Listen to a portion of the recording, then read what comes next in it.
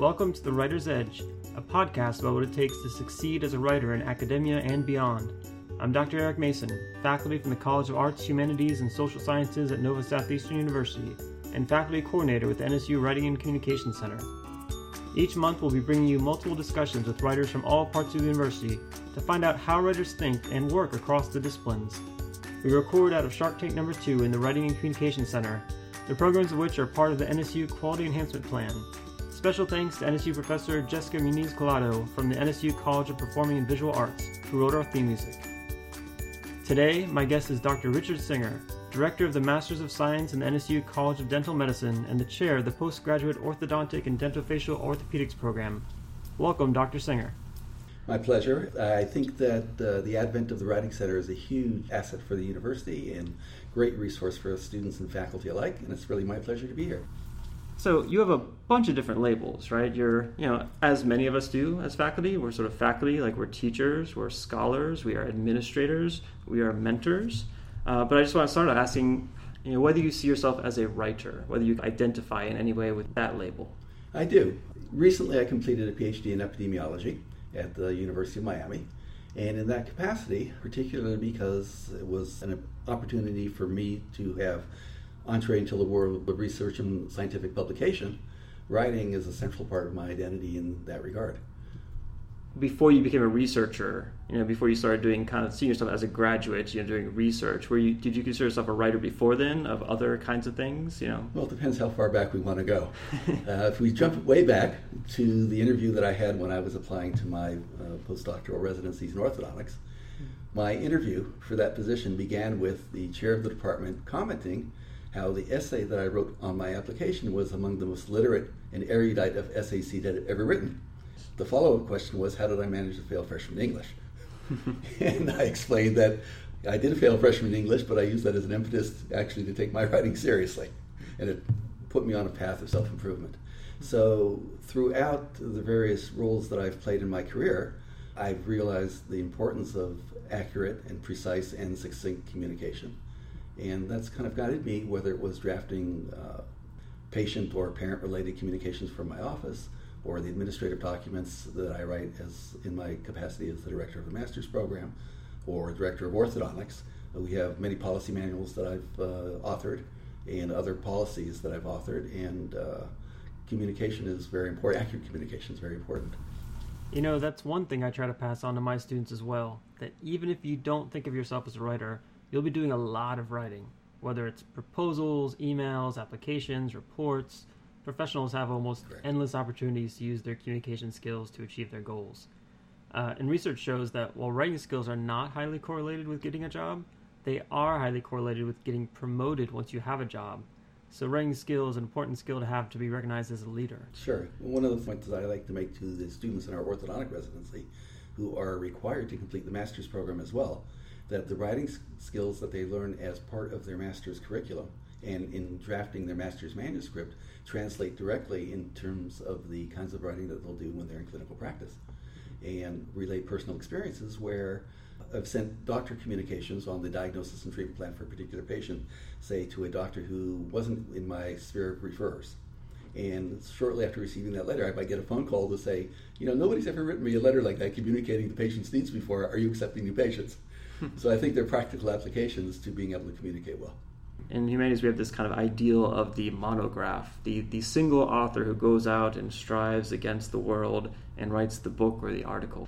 And it's changing over time, it's getting better, but collaboration is not a huge norm in my field. It's not typical.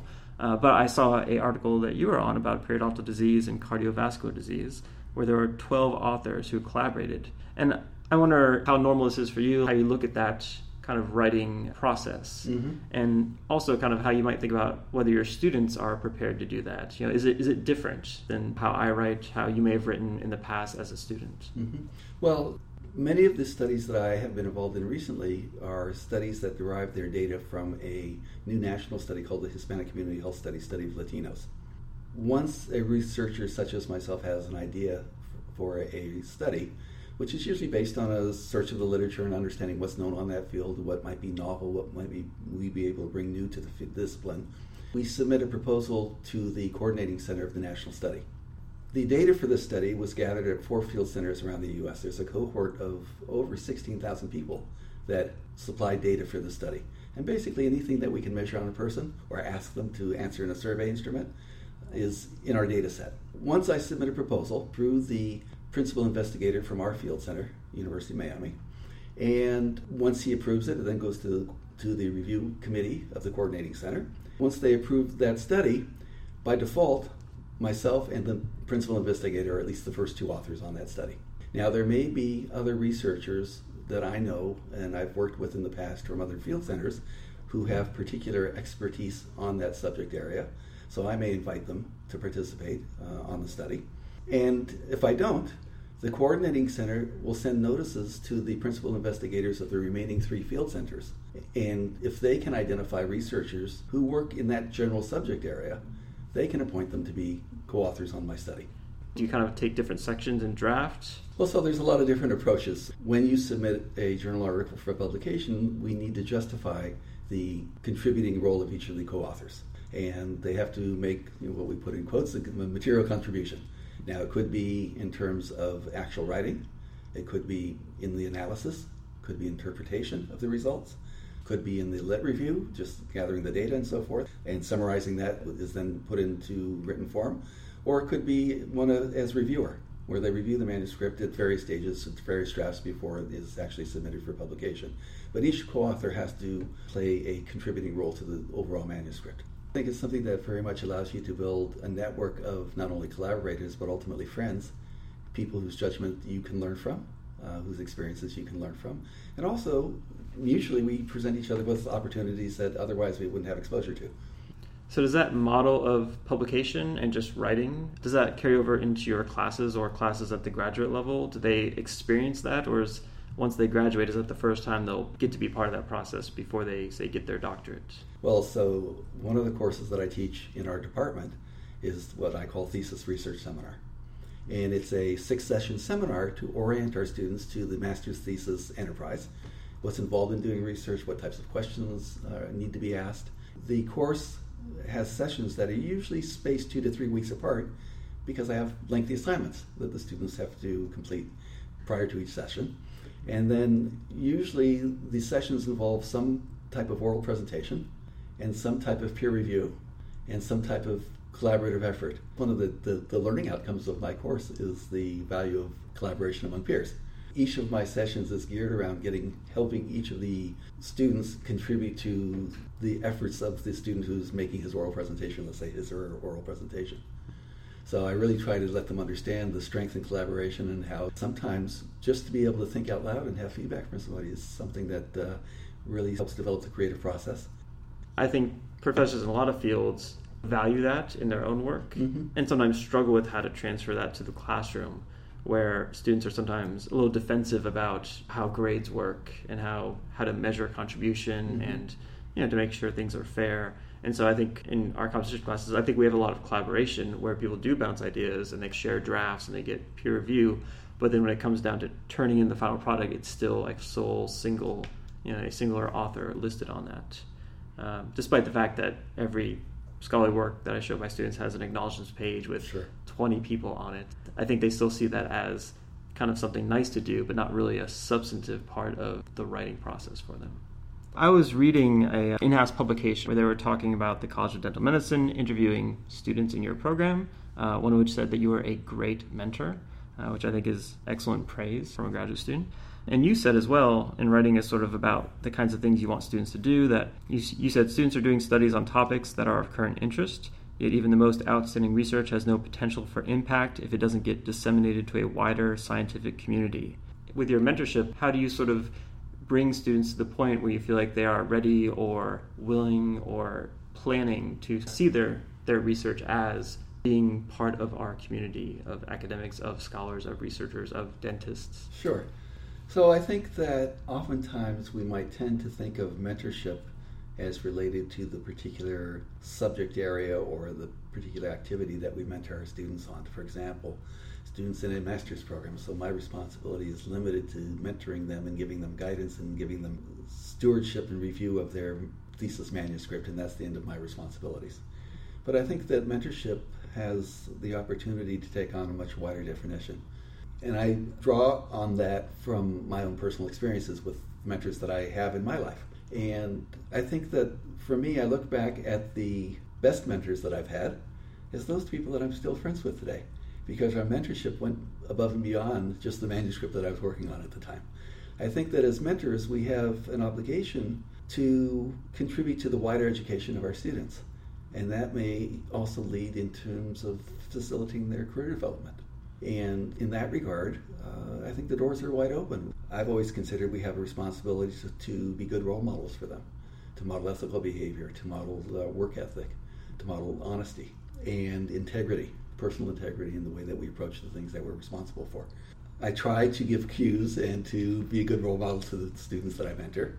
And I try to create opportunities for them to expand their vision in terms of their career path, and in terms of potential to publish, and in terms of kind of helping them extend beyond what they thought they were capable of.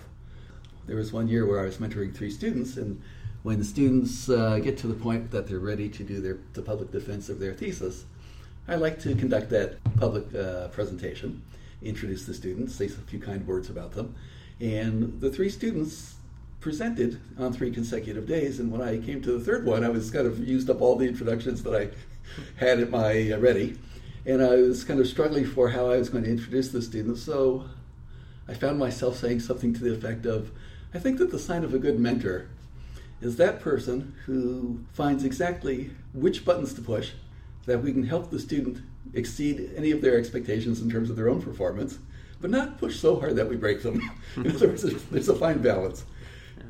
That definitely seems like the kind of mentor I think students would want, Mm-hmm. that doesn't sort of settle, doesn't let them sort of take the easy path, because Right. certainly, especially in terms of writing and publication, Right. You can do a thesis or dissertation that passes, but maybe isn't publishable Correct. very easily afterwards. And so one of my mentors always kind of said, think of your dissertation as a book.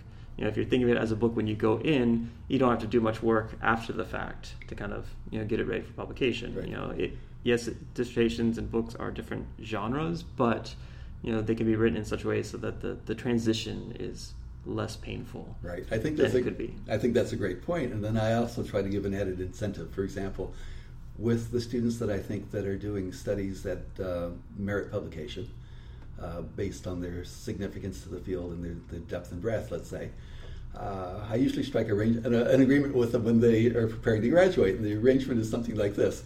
I'll tell them that, when we start with a 100 to 200 page manuscript in their thesis, master's thesis, to distill that down to a 3,000 word publishable article for a journal is, no trivial task. And so usually I'll strike a bargain with them that something like, I'll give you the next 12 months to get a manuscript ready. And if you do that, I'll support the publication and you can be first author and I'll be second author. And if it goes more than 12 months, then I'll write it and you'll be second author and I'll be first author. And I don't do that because I need the publications, I just do it as a motivation. To date, I haven't taken a student's manuscript and published it myself, but I try to give them some impetus, some motivation to keep working beyond graduation so that they can actually have something that will support their CV. I like that approach, especially even like the deadline, the sort of timeline, because certainly people graduate and sometimes they take jobs right away, and it can be hard to get back to that text and improve it, but giving yourself this sort of deadline, which I think all writers have to do, think about the scheduling of getting writing done. I know people whose, Thursday is their writing day or Saturday afternoons is their time, but setting aside time, thinking in terms of long-term planning, these are all things that sometimes academics aren't good at. Mm-hmm. Sometimes they're really good at analysis or really good at being maybe in front of the class and teaching. Sometimes the mechanics or the administration of scholarship demand some attention from us as well, to let students know that it isn't just about how brilliant you are, but about how hardworking you are, how ethical you are, how collaborative and how collegial you are, with others. And so we talked a little bit about publication, to the kind of academic community. And I wonder if you have anything to say about the kind of broader public. And certainly we live in a time where I think there is some public distrust of science, of experts, or at least some attacks on science and the kind of knowledge that gets disseminated through things like academic journals. Are we preparing our students to talk to the broader public? Is there a role for our students or our classes in preparing those students, to go out there and be sort of public intellectuals in any way? Well, I think there are two avenues where that's very important. First avenue is something that I feel very fortunate to participate in as one of the contributors to the science that's coming out of the Hispanic Community Health Study. By design, where, as I mentioned earlier, we're dependent on the 16,000 plus individuals who are volunteering their time to be poked and prodded and measured and answer surveys and so forth to provide the data that we all use in our publications. One of the design features of the broader study is that the results of any of the published studies get translated to lay person level and also translated into Spanish, and then are disseminated through the website for the national study so that those who are contributing to our knowledge can share in our knowledge and understand what our findings are and the implications that they might have.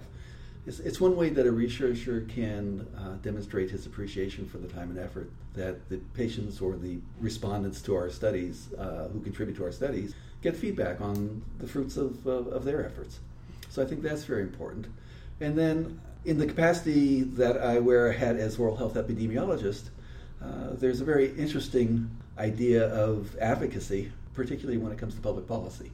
And I think that in a field like epidemiology, where we're looking at public welfare, public health, distribution of diseases on a population level, that our outcomes of our studies have implications for the general population.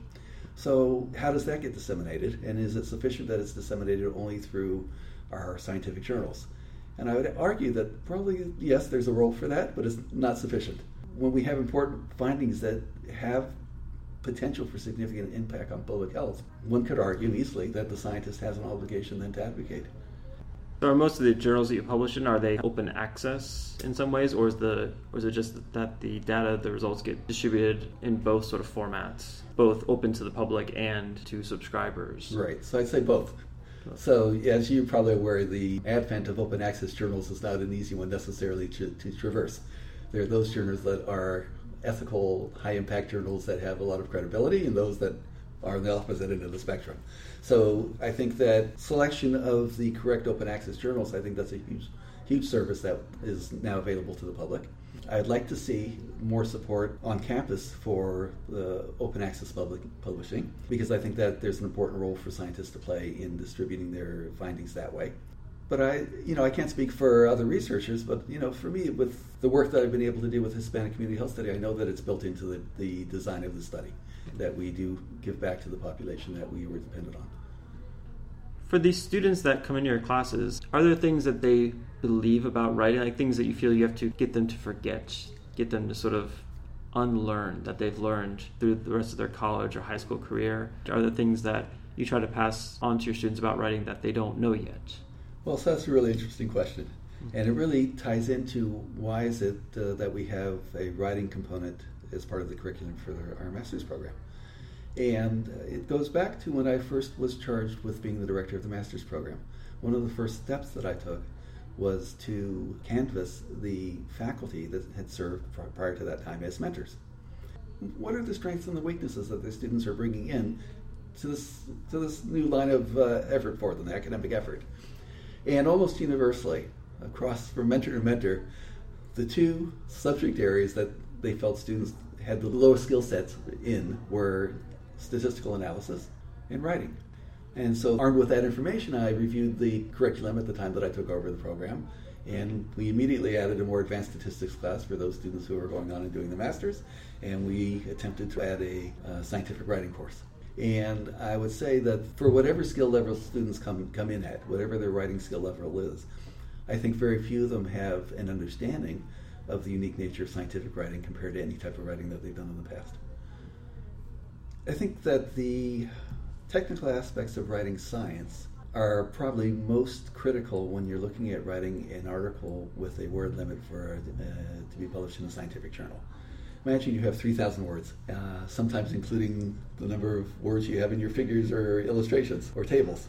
So you have to be very succinct, and yet you have to communicate exactly, precisely what you did methodologically, why what you did is important, what the implications are, and then, of course, everything related to your study, like what your findings are, your discussion about what your findings mean, and how that relates to the current state of knowledge, other published articles.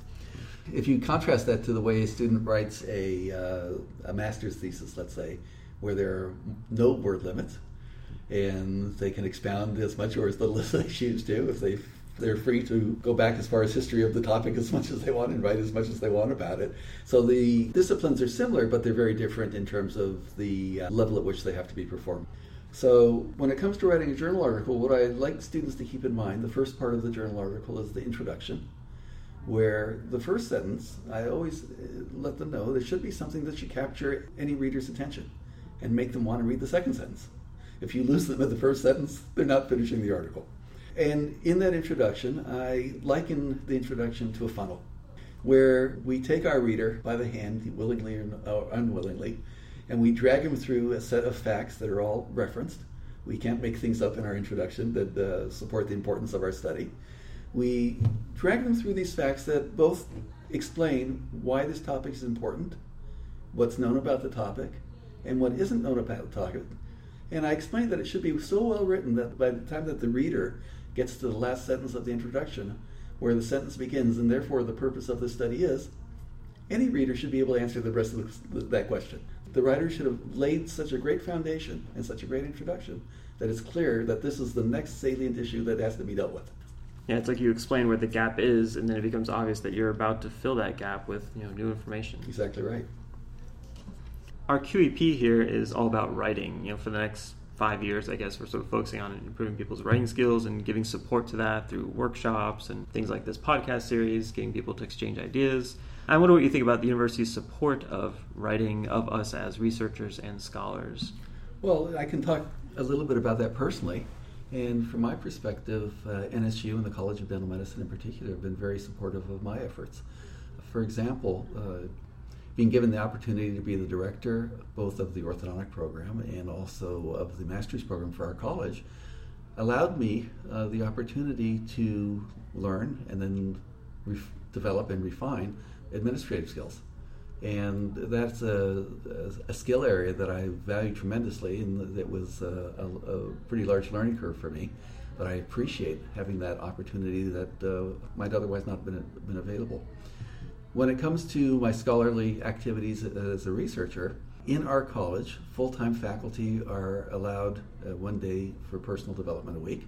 And when I was accepted into the doctoral program at the University of Miami, our dean afforded me 2 days for personal development, which provided the time for me to not only take the courses that I need to take in person at UM, but also provided time for my research and my writing and the other activities that were associated with the research that I needed to pursue there.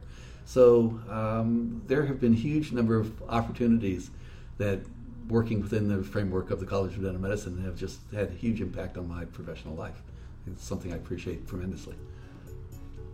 Richard, thank you for speaking with us today. You've been a great guest, and I look forward to conversations with you in the future about writing. Great, I look forward to it too, and I really appreciate the opportunity to come in and support the Writing Center. And I hope that students and faculty both will avail themselves of the tremendous research that you're providing. This podcast is a production of the Nova Southeastern University Writing and Communications Center. If you are an MSU student or faculty interested in improving your writing or teaching, visit us on the 4th floor of the Alvin Sherman Library on the Davie campus. In future episodes, we will feature discussions with other faculty and community members, as well as showcase student podcasting projects. Thank you for listening and